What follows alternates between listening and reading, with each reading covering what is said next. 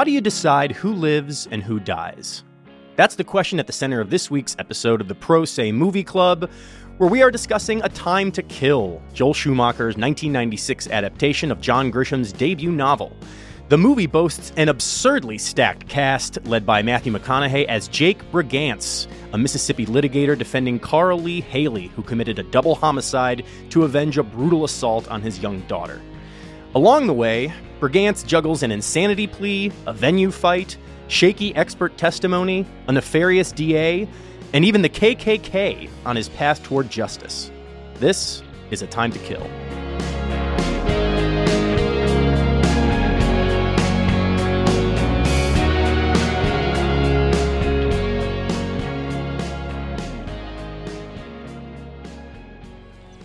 You know, you can win this case, and justice will prevail. But lose, and justice will also prevail. Now that's a strange case. Welcome back to the Pro Se Movie Club, where we are discussing A Time to Kill.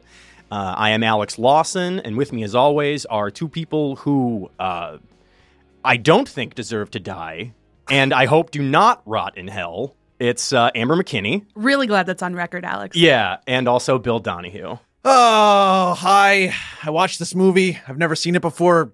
Good Lord. That's a fitting start, I think. We were all kind of teasing out our opinions in the group chat a little bit, and this is a movie that deals with some incredibly grotesque and unpleasant subject matter, and yet, in spite of that, is a little bit silly. Maybe even quite silly. So my big feeling about this, my sort of overarching take is, you know, this one is based on a John Grisham book, which is part of why we picked it. We wanted to pick an adaptation of a legal thriller because they're so common in, media. Mm-hmm. This is the kind of book you would have picked up at an airport to, like, take on your plane and pass the time, and it would have done that job. And this movie also feels like that. Mm-hmm. The plot moves so fast and furious and is so all over the place, throwing big events at you, that when you're in the middle of it, it's entertaining to watch. It's compelling in spots. There's monologues that are really good. There's stuff to keep you hooked.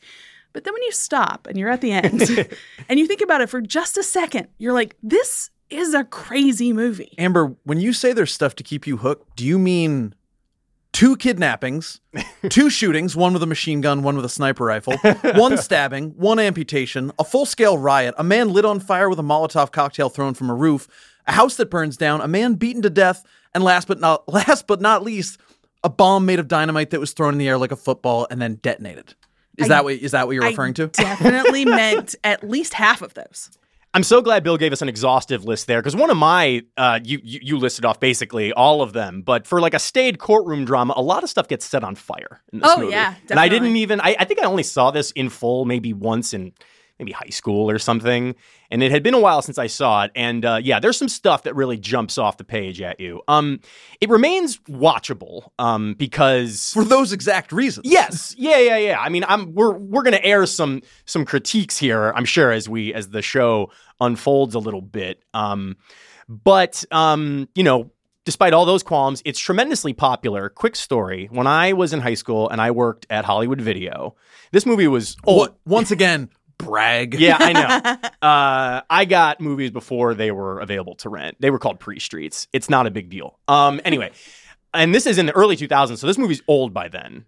And nevertheless, our 1 copy of Time to Kill was like permanently checked out all the time. People love this movie. Or just one sicko loved it. Yeah, maybe. Yeah, I didn't track the records there. But one, it's probably its most redeeming quality is the cast, which I hinted at in my intro here.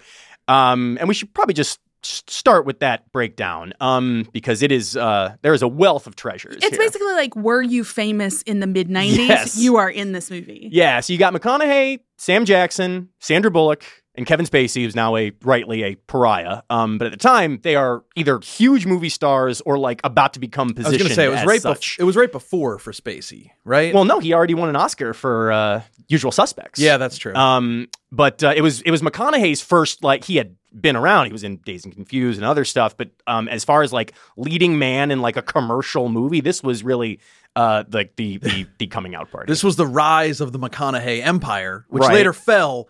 and then was revived with the well-documented McConaissance. Yes. And then even beyond those, that's sort of the main, those are the starters. Then you've also casually got both Sutherlands, Donald and Kiefer. This is Kiefer Sutherland. We are leading the league in Sutherland. Yeah, that's right. Oliver Platt, Ashley Judd, Chris Cooper in these bit roles.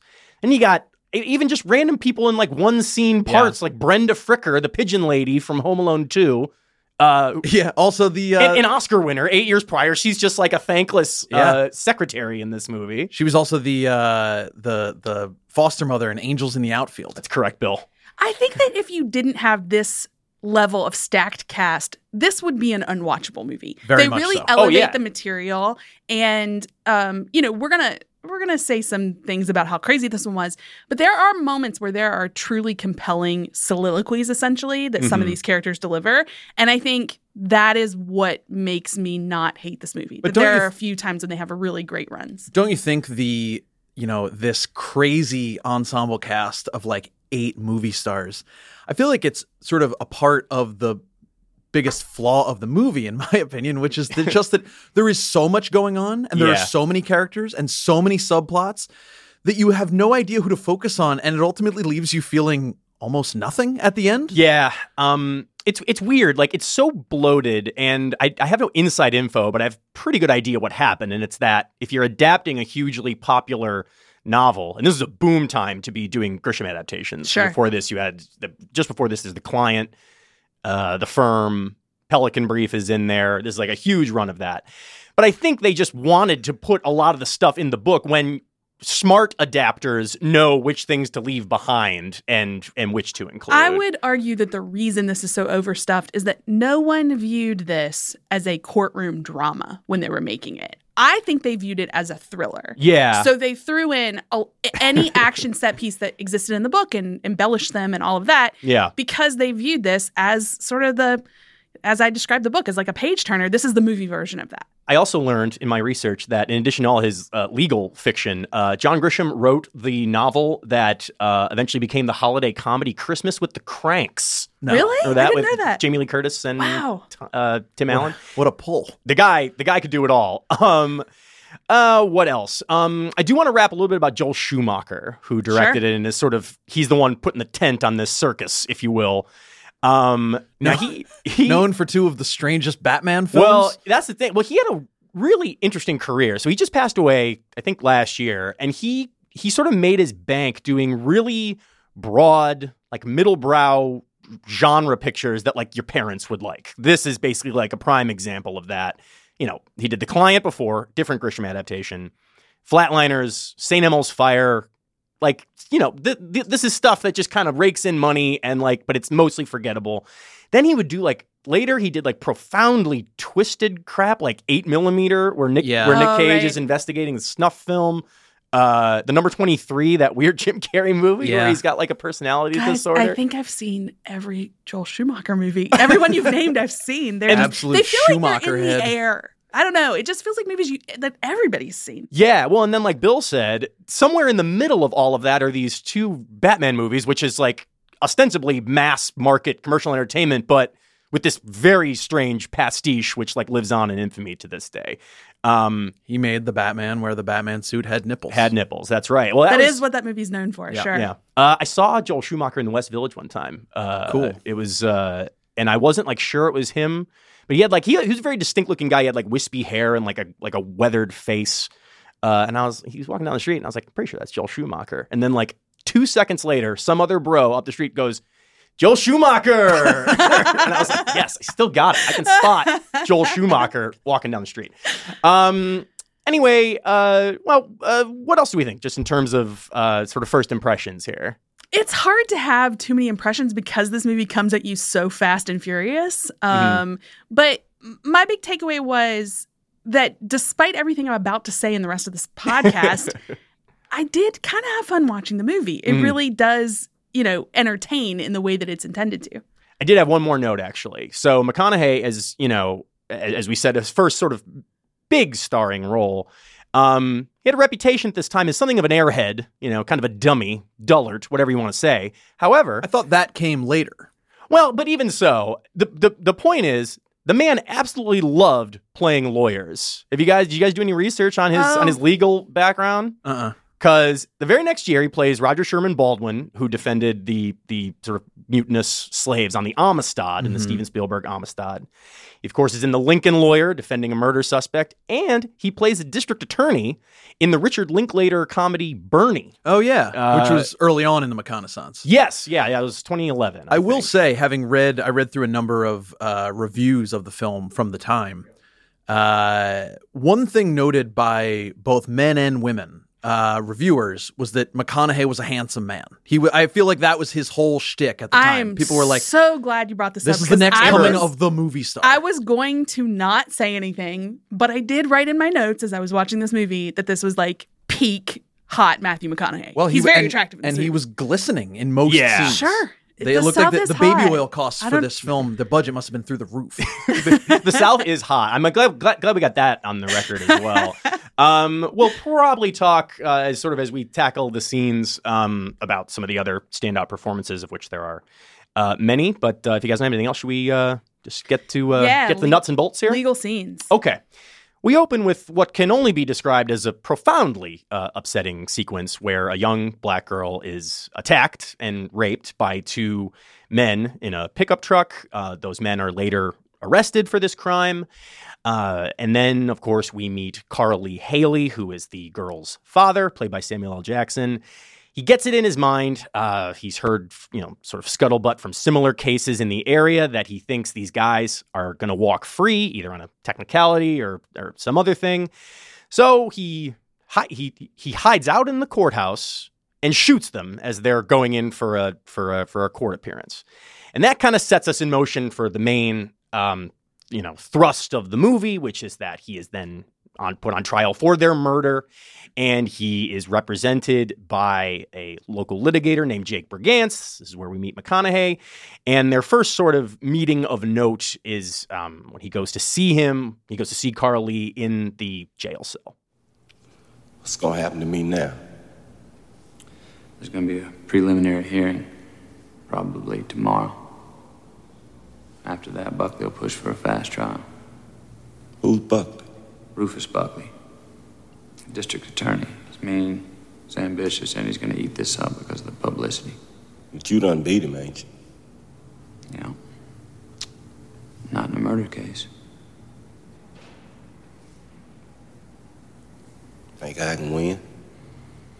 All depends on the jury, Carly. Pick the right jury and you walk.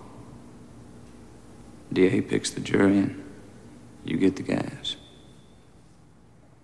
So there we have a pretty clear explanation of stakes. Obviously, he's on trial for his life, and it's a extremely unsavory series of crimes that has now occurred. What do you guys think about the sort of we often book the sort of first meeting between the lawyer and the client here? Yeah, I really like that this scene so clearly sets up some stakes that we're going to see play out in the rest of the movie. So talks about the importance of the makeup of the jury. That's really critical, but also how that plays into just the venue itself and how there may be, a tainted jury pool potentially. It also gets at how expensive the case is going to be, which you don't hear that in every movie, that they don't always talk, especially in some of these criminal cases, about how pricey it is to even get a good attorney and have them see your case through to trial. And also there's some mention of the publicity this is going to garner. So it really hits at all the key points you're going to see play out later. This movie's obsessed with venue. This is argued over several times during the movie, and it goes basically nowhere. We'll get to that a little later in with the what they got right and wrong. But one thing I do like about this sort of early phase of the movie, and it kind of culminates here, is you get a good sense of the world building and the small town nature of it. When we meet Brigance, he already knows Carl Lee Haley. He even defended one of the perpetrators. He defended Carl Lee's brother. He knows the daughter's name already. Yeah. And that's just sort of he's a small town lawyer. We kind of get that. But that adds to the stakes a little bit. I mean, it's not like they're best friends or anything, but he's like, it's within his community. He recognizes the principles right away. Another thing I really like about this scene in particular is that it also is paired in the movie with a separate scene where you meet Kevin Spacey as the DA. Yes. And the DA is talking about some of the exact same things that McConaughey is talking about with Carl Lee. Mm-hmm. So that's interesting that he's also talking about the makeup of the jury and the venue and sort of Kevin Spacey's character is talking about it in a nefarious way and how to manipulate things to his advantage. But it does sort of set up the strategy at play. So the ball kind of gets rolling on the case, and that brings us to the next scene we want to talk about, which is the very first hearing where Carl Lee enters a not guilty plea by reason of insanity, which will become very fluid as the movie goes on, exactly which defense they are pursuing. But that is the official plea that's entered.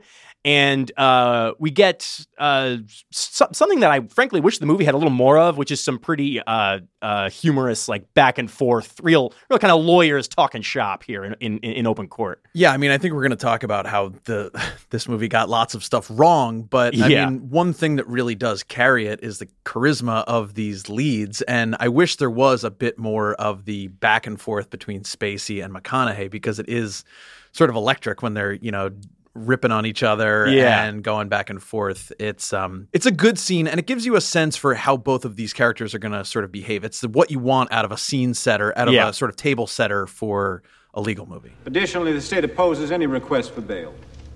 Your Honor, we have not yet asked for bail. Now, Governor Buckley cannot oppose a request until one is made. He should have learned that in law school. Your Honor, even Mr. Briganza's meager legal experience should have taught him two things. Number one, I have not been elected governor yet. And number two, he is required to request bail. The state opposes any such request. In the future, why don't we just wait till he makes the request, then? Thank you, Your Honor. Your Honor, we would like to request bail. Denied. This is also where we meet the judge, who I have to say, I don't know if you guys caught the name of this character. Oh, you mean Judge Noose? Judge Omar Noose, giving John Milton from The Devil's Advocate a real run for his money in the obvious character name department. I found it shocking because so much else about this movie was subtle, very and nuanced, and I was confused by why they would pick such an obvious name, but that was a bridge too far for you. I think that it's so interesting that you guys have picked up on a lot of the big themes here, why these scenes are important, the judge's crazy name. I couldn't stop thinking about how the set design of this movie is also nuts. Did they just copy this courtroom set from To Kill a Mockingbird? It is almost identical. And I was like, okay, I get this is a Southern movie, a lot about race here. Yeah, they had the balcony seating. They had the balcony seating and the very large room, which is not a usual courtroom, just in case anybody out there is wondering. Like, they don't look like that as far as I know. Women are fanning themselves in the back row. Yeah, and a lot of this is, originally came from the idea that some of these were stage plays that made it into movie form, and that's how you get a courtroom that looks like it's just a stage. But I couldn't shake that. Okay, I get it, filmmakers. You want us to think about that beloved classic Southern legal movie. The Black Guys on Trial in the South. We need the references, people. Do you think they'll get it? Do you think they'll understand what we're going for here? I think they asked themselves that question in every scene and said no each time because they tripled down on everything. Schumacher's looking at the dailies and he's like, I think we need another balcony. How about another one? I think that makes a lot of sense. So near the end of this scene, we get a clever little introduction to Sandra Bullock, who is playing an idealistic law student named Ellen Rourke. Her name is constantly mispronounced in the Deep South throughout this movie. This is what this movie thinks is funny, very strange. And she sort of slyly slips Brigance some instructive precedents on bail, and she's very eager. She's very passionate about death penalty abolition, things like that. And she's kind of pestering him to join to let her help out with the case. He doesn't really want to, and that kind of brings us to this crucial scene they have that I think is probably the best written scene in the movie, where they are sitting at a diner and having a very frank discussion about the death penalty. I'd like to go back to hangings on the courthouse lawn if we could. Are you kidding, right? No. The only problem with the death penalty, Roark, is that we do not use it enough. Well, have you told your client Carly Haley this? Carly Haley does not deserve the death penalty. Now, the two men who raped his daughter did. Okay, see, well, how do you decide who dies and who doesn't? Well, simple. Okay, you take the crime and you take the criminal. Now, say a crack dealer guns down an undercover cop. Well, you strap his ass to the chair, flick the switch. You know, for some reason, I thought you were a liberal. Well, I am a liberal, Roar. What I am not is a card-carrying ACLU radical. I do not believe in forgiveness nor in rehabilitation. I believe in safety. I believe in justice. See, well, let me ask you something. You ever seen a man executed? Not that I recall. All right, then what I suggest you do is you go watch a man be executed. You watch him die. You watch him beg. You watch him kick and spit the life out of him till he pisses and shits in his pants until he's gone. Then, you know what? Then you come back here and you sing this crap to me about justice. Rowan, That's what you're spare me saying. your northern, liberal, cry me a river. We are the only enlightened ones in the northern hemisphere. Bullshit. I'm so sorry. Yes, you are the enlightened. Yes, you are the enlightened. The reason I say that this is a high point, if not the high point for me, is because for as sloppy as this movie is about like what it thinks and doesn't think about the law and justice, this is about as close as we get to like clear thesis statements from the characters. Now, I mean, they're saying them in obvious ways because, again, this is not a subtle movie. But between the clarity of the writing and the charisma of the two leads here, it's a very effective scene. You know, she's like I say, a strict abolitionist. He takes a more sort of measured view of the issue. And it's quite a scene to see. It's just a scene where two characters get to talk to each other without like roaring score and, you know, zooming cameras and just the camp of the rest of the movie. You know, it's just two characters talking, and that's sort of a rare respite. And I think that's what you're pulling at. That's what like drew you to it. Yeah. And they, you know, they're offering their different views on, like, you know, he says like there are definitely instances where people should get the death penalty.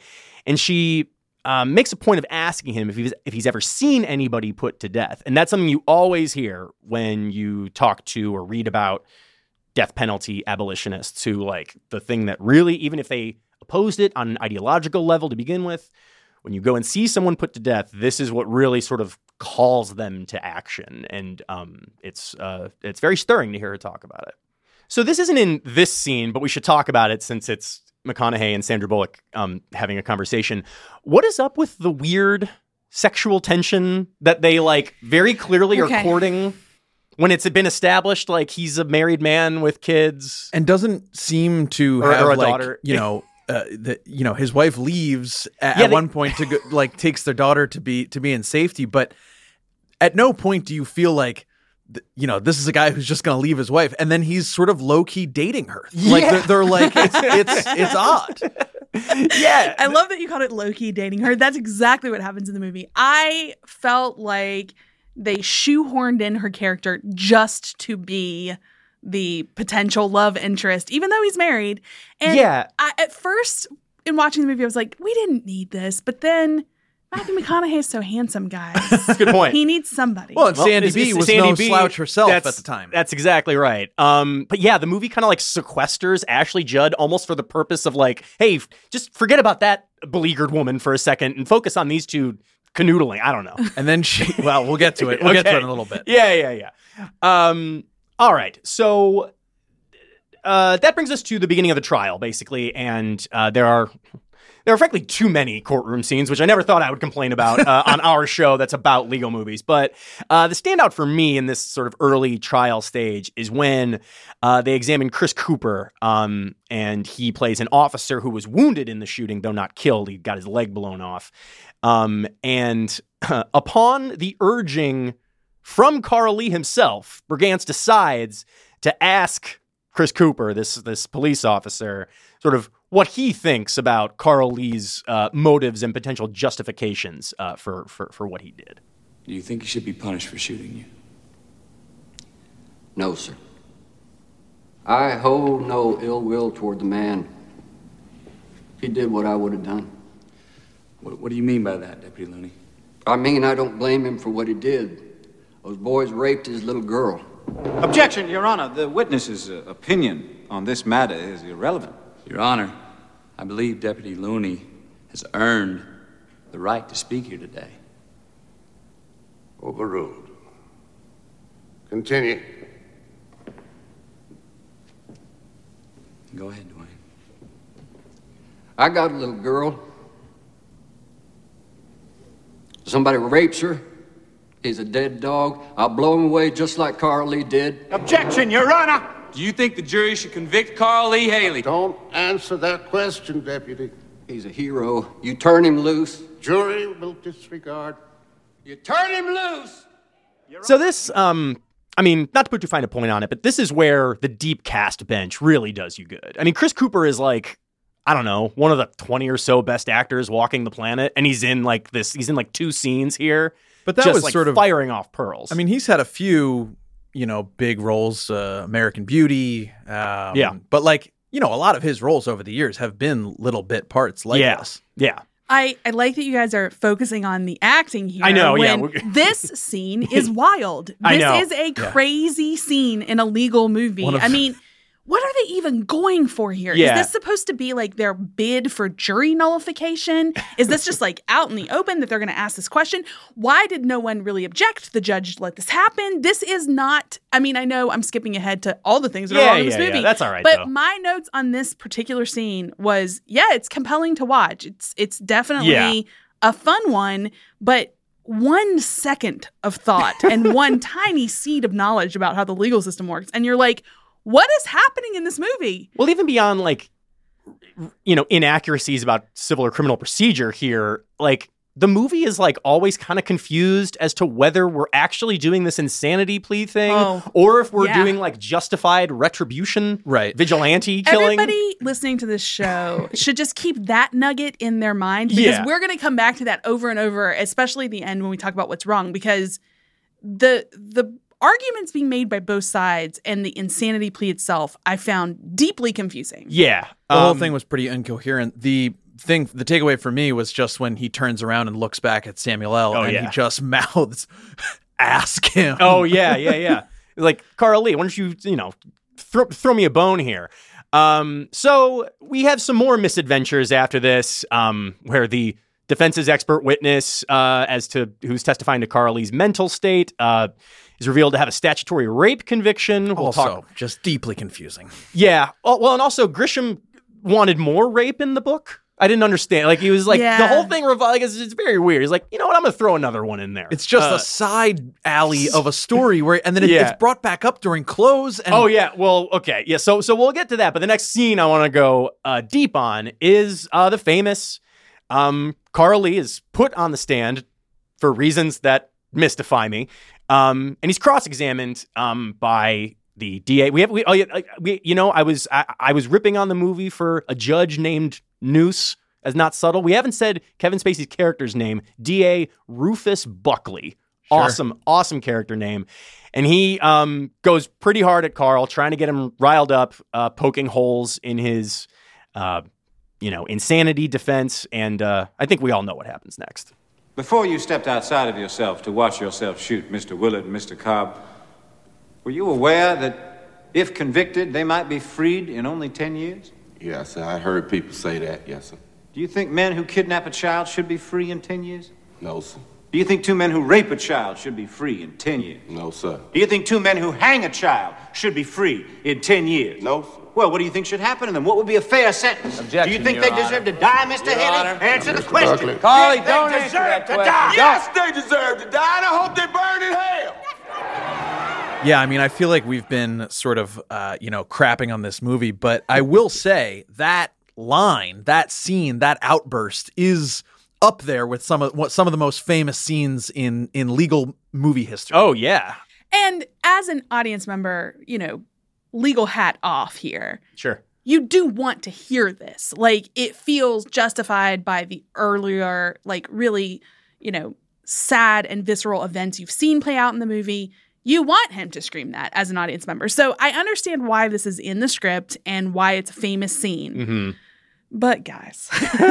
Yeah. Well, first of all, I'm so over the trope of badgering a witness until they scream something at you. This is done better in A Few Good Men. Yes. Than in this context. Also in Legally Blonde. Yeah. Also in My Cousin Vinny. Sure.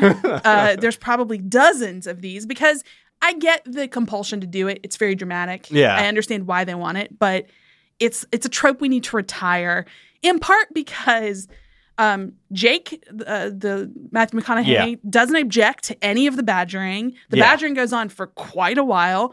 And beyond even that, Alex, you alluded to this. Why put your criminal defendant on the stand in the first place? What are you trying to do there? Yeah, I mean, if anything, the movie at least offers us a lesson as to why you don't do that. Sure. I mean, that because something like this can happen, even if he's like being goaded and it's an argumentative examination and all of that. Also we haven't like said anything about Samuel L. Jackson yet. And I think it's interesting because like now he's like basically a meme and he hasn't done any like real serious acting in like 10 years or so because he's been like in the Marvel universe. Really? I mean, longer than that. Yeah, I mean, longer than that. He made Snakes on a Plane, and that was really the Rubicon for like once you've literally jumped the snake at that point. You've jumped the snake inside of the plane. Yes. Right. I mean, it was a self-parody at the time. Yes. It was a weird thing. It was sort of a meta thing on his characters from previous movies and his screaming and all that. So yeah. Well, it's really weird that like this is remembered as obviously it was in the Chappelle Show sketch and all of that. But this is like except for this is like an extremely measured and quiet performance. He like doesn't even say that much, and when he does, he's like very soft spoken. He's like clearly racked with anxiety and guilt about what's happened and all of this. But it's actually like a more measured performance but this obviously is what people remember. And with good reason. So now with the defendant's bloodlust exposed, basically this appears to shoot down the insanity defense once and for all. And I think this is probably a good time for us to talk about the closing arguments. Both attorneys deliver them in way. I always think it's interesting in courtroom dramas where like the way in which the closings are delivered are sort of very true to the characters that we've seen. Like when Buckley does his closing, very to the point, he just says he's guilty, guilty, guilty, over and over and over again, relying on the facts that he himself has exposed. And then we get Bergantz, who has basically like a two-pronged closing, and it begins with a meditation of sorts on why... A commencement speech, maybe? About why the truth is important. Now, it is incumbent upon us lawyers not to just talk about the truth, but to actually seek it, to find it, to live it. My teacher taught me that. What is it in us that seeks the truth? Is it our minds? Or is it our hearts? I set out to prove a black man could receive a fair trial in the South, that we are all equal in the eyes of the law. That's not the truth. Because the eyes of the law are human eyes, yours and mine, and until we can see each other as equals, justice is never going to be even-handed. It will remain nothing more than a reflection of our own prejudices. So until that day, we have a duty under God to seek the truth. Not with our eyes and not with our minds where fear and hate turn commonality into prejudice, but with our hearts. Huge vibes of Matthew McConaughey's later Lincoln commercials. Just a lot of nonsensical sort of tropes that he's throwing down. Yeah, there's a lot of weird stuff going on in this scene. First of all, I mean, you heard it in the clip there. He says, it's incumbent upon us lawyers, but he's talking to the jury. This seems like some weird sort of B-side rumination on the legal profession, which is like a strange thing to be talking about. It does make you wonder because this is not a good closing. Despite the movie positing this as a great, clinching it closing argument, it's not. It's not a good one. But is it a closing argument for the thesis of Matthew McConaughey's arc in the movie? Like, he was not truly an advocate against the death penalty. He was just a lawyer who thought this case was the right thing to do. He's definitely tested over and over again about if he should stick with it. Mm-hmm. And so I feel like it's like he's talking to himself or talking to us, the audience. Yeah. Or convincing us to buy a Lincoln, as Bill said. He's doing something. It's not entirely clear. You got to look for the truth. That means you got to look for it. Anyway, so that gets us to the second sort of half of his closing, which is a vivid... it's very theatrical. He asks the jury to close their eyes, and he basically describes the very brutal crime that opens the movie in quite vivid terms, and then, asks them to confront the facts of that of this case as though the victim were white. And it is, what this movie? What do you got here, Bill? This movie definitely thought it was saying really important and wise things about race. Yeah, it has I do not believe that it was. Yeah, it has like a grade schooler's passing understanding of racism sure is bad, and that's kind of the extent of the analysis. And listen, Pro Se agrees. Okay, we definitely agree. But in terms of the themes that are being examined, they're not really examined. Is basically what's happening here. Though, I mean, that is something. We were talking before about how we're relaying these very gruesome details. And that is something, even though that can seem sort of gratuitous given the nature of this crime, that is something you see just in terms of, litigators, lawyers wanting to sort of hammer home, the unpleasantness of what's being discussed here, as it can sometimes get lost in the fog of legal arguments. Except that we had spent the entire rest of the trial talking about how the earlier rape had not been the subject of this trial, and they had wrangled over whether it could be admitted at all, now it's the centerpiece of this closing argument. We're getting so close to me talking about what's wrong with this movie. But I will say one last thing about this closing. They set up in an earlier scene that Carl Lee basically says to Jake, hey, what would it take for you to not convict me? Yeah. You need to go in and just tell everyone that because it's a white jury. So it's basically you. Be you and what would convince you. And I think that maybe informs why this plays out the way it does, because he literally was like, I guess if someone told me that, imagine this happened to a white child. Yeah. Which is a pretty harsh view of what it takes to win over an all-white jury. Yeah. I don't know how realistic or not anybody wants to make of that, but it's certainly a tough pill to swallow as a movie watcher to think we have to go that dark to actually get to the right outcome. But it didn't hammer home that was the point it was trying to make. Yeah. It just felt confused about that it was trying to make that point. Yeah. Also, you reminded me that the white savior vibes just generally of this movie are basically off the charts, and that's a good example. Really are. Sure. That kind of even just goes without saying, but I did want to say it. So for all of we can second guess this closing all we want, but within the four walls of this movie, it works. There's a little girl who runs out of the courthouse saying he's innocent. We get an acquittal here. And that's happily ever after, I suppose, in the world of A Time to Kill. But Amber, I know you're chomping at the bit over there. We should probably just... I'm about to melt down. There's so much wrong with this movie. Could have a separate... I mean, let's try and keep it somewhat reasonable. I mean, there is a laundry list of stuff that doesn't quite fly. It seems like you got a lot on your mind. I'll give you the floor there. I sure do. I'm going to try to go fast. You guys tell me what you think about each of these bits. But let's just start, since we're already at the verdict. Let's start right there. What's going on with this verdict, guys? I don't understand how our final scene of the movie is actually a barbecue at Carl Lee's house. I forgot. And at this barbecue, it's Carl Lee. It's the whole community. You're supposed to be really happy he's out. And didn't get convicted. And then Jake and his family show up and everyone's together, at the end. This was an insanity plea. Yeah. If he was found not guilty by reason of insanity, he would be put into some kind of mental hospital or institution. Yes, and at the very least, he certainly wouldn't walk out of the courthouse a free man moments later. He walked out a free man moments later. He's at this barbecue, and everyone's like, that's how it turns out. This is why people lay people don't understand what insanity pleas mean. That often the reality is an insanity plea can get you put in an institution for longer than a prison sentence would have been. Yes. It really is something that's designed to still take that person who committed a crime out of society. It's just putting them in a place where you say, oh, they were insane, so they need treatment instead of a prison. Right, and it's a nice alternative if you are facing the death penalty. Sure, yeah. Sure. But it certainly does not, it's not a get-out-of-jail-free card. Yeah. Well, the other thing, I mean, this gets to what I was saying about the nature or the degree to which they are pursuing this insanity plea.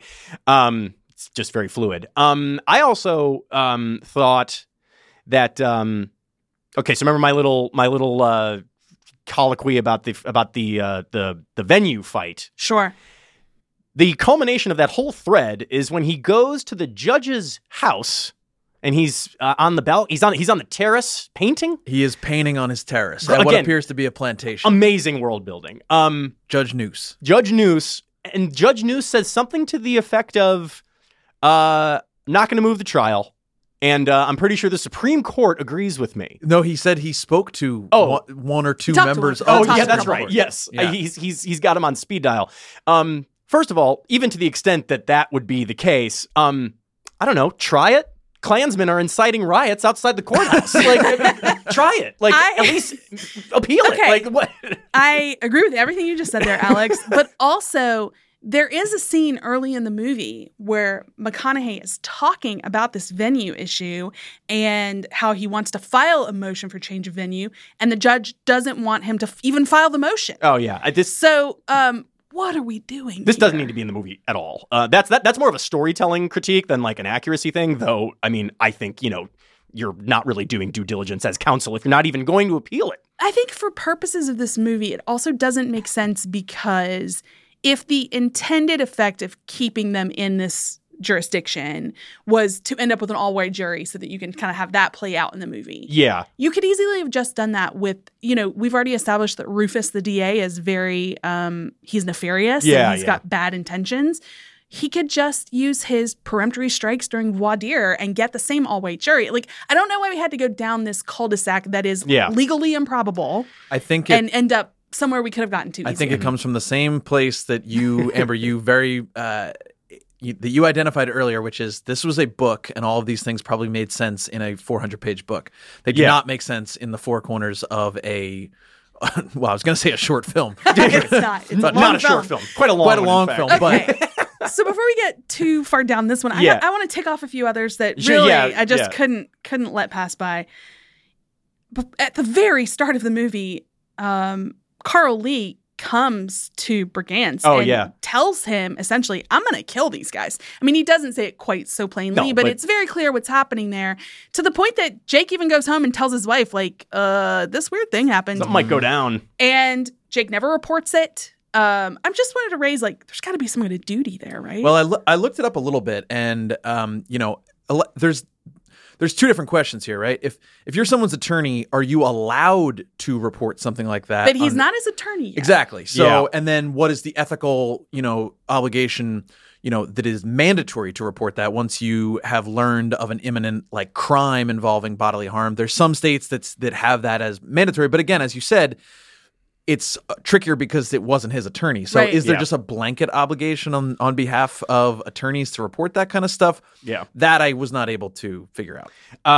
We should probably, I know you said you had some notes on the examining the expert witnesses as to Carly's mental state. Yeah, I don't want to get too in the weeds because we didn't talk about these scenes in particular, but a couple of notes. It does come up that two competing psychiatrists are sort of critical to this trial. And the idea is which one is going to have the most credibility with the jury. That's what it boils down to. And the way that they discredit the prosecution's star witness is that Sandra Bullock breaks into his office at the mental hospital that he works in and rifles through his files that are private patient files. Sure. So we've got literally so many felonies there. So many. This gets into a category of right and wrong that we have hit on many times during the Pro Se Movie Club, which is this is something you could do if you wanted to. Yes. This is not against the way that the law works. It's literally against the law. Correct. And if you were caught, you would get in quite a bit of trouble. Yes, you would be open to severe sanction. I would imagine this would swiftly be discovered. She is seen by many people at the hospital. They also have this open testimony in court, which clearly discredits this witness. You have a prosecuting attorney who is a bulldog by all accounts, who would probably be like, how'd they figure that out? So it doesn't seem like it would take a lot to unravel it. The prosecuting attorney also did some dirty digging as well. That's true. So maybe they wouldn't want to expose their own, Oppo research. That's a good point. Yeah, I also just want to talk about some other things to see if you guys understand this movie better than I do. There were the a few answer's probably spots. no, but go for it. A few spots where I was like, what is happening? So The DA tries to keep out of the case the fact that Carl Lee's daughter was assaulted.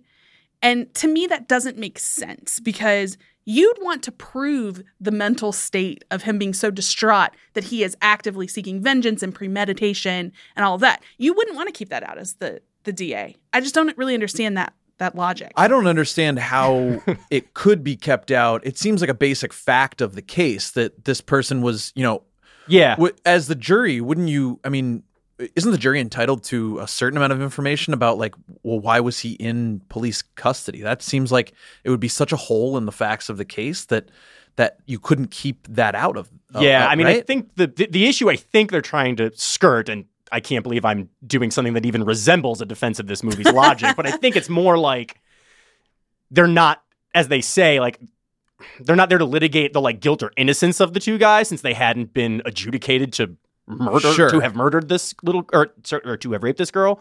I think it's to do with that. But yes, there are salient facts that seem inseparable that they try to, nevertheless. I did want to throw out a couple of bones of stuff they get right, though, because I feel like sometimes I'm a little too harsh in these critiques of what they've gotten wrong. So I want to throw out a few things that I think are actually pretty good in this movie. The first thing is the idea of that cross-examination of the psychiatrist that did the gist of it is that what Sandra Bullock finds through her felonies is that this is a psychiatrist that prosecutors often rely on to say that someone is sane for purposes of trial, but several patients have then been referred to his institution and he's overseeing their treatment for their actual mental health issues. He's got a little pipeline going. Yeah. So there's a nice bit of that cross-examination to impugn that witness that really gets at the heart of that. And I liked it because often expert witnesses that show up in trial after trial, they make sure their record doesn't look like this. Mm-hmm. They intentionally make sure they take a variety of things so that they can't be blasted as being in the pocket of just prosecutors all the time. Yeah. Well, like I say, we could empty the tank here, but I think in the interest of brevity, we can probably get some final thoughts from you guys. Bill, I'll start with you. You said this was your introduction to this film. Hit me with a take here.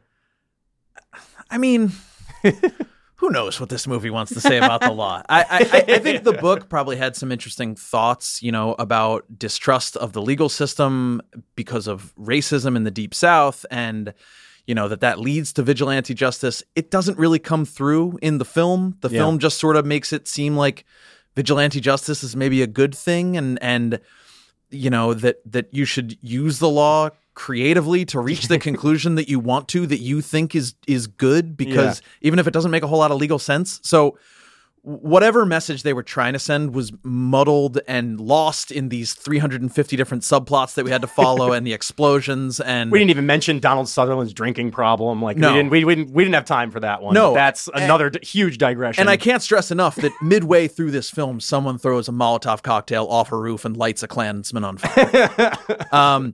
But so, I would say just don't turn to this movie to learn anything about the law. I would say turn to it because it's funny to watch said Klansman be lit on fire. It's funny to watch McConaughey throw a stick of dynamite in the air. It's entertaining. There's great actors who are chewing the scenery. I had a perfectly good time, but I wouldn't say it's a coherent, take on the legal system. Amber, what about you? I think Bill really hit the nail on the head with that summation. I would say for me, there was a period in my life as a teenager where I got really into John Grisham books. Okay. I was the right age for him to be very popular. And, I did end up becoming a lawyer. So I guess I was hooked into all this legal world stuff pretty early.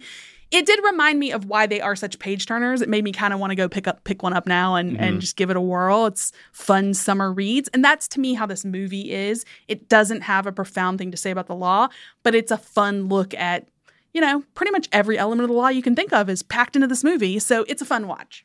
Did want to say, when the book was released, this was his debut novel, and the full title of certain editions was A Time to Kill, a Novel of Retribution, which is pretty rad for your first book. So way to go, Grisham, on that point. For me, one thing I can say about this movie is that it's definitely a movie. That's about the extent of it, really. It's definitely a movie that was made and screened for people that people watch. Yep. It's really, I'm being glib there, but really a testament to the power of movie stars, which we've hinted at a couple of times, because like that's what makes it watchable. Just the fact that like all of these extremely talented people are here just playing jazz, doing more like riffing on legal concepts than telling a coherent story, as you said, Bill. But I'm still glad we talked about it because, this flirts with a couple of other like sort of movies that we have done on this show. And I think that even the way that this movie fails is instructive about what makes these other movies work so well and why it's so hard to get that alchemy just right. So even though it sounds like we're a little lukewarm on this one, I think it's taught us some valuable lessons. And how can you knock it, Alex? I feel like it's the alchemy that keeps Pro Se afloat as well some weeks. That's true. That's true. Greatly enjoyed talking with you guys about this one.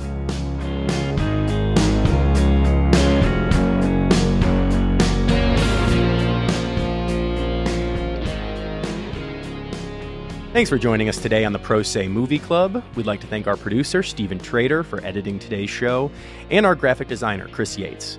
Music for the show comes from Ashley Shadow. We'll be back next week with the final installment of the Movie Club series, where we will be discussing Philadelphia, the 1993 Oscar-winning drama that tackles workplace discrimination, the AIDS epidemic, and justice in the city of brotherly love. See you then.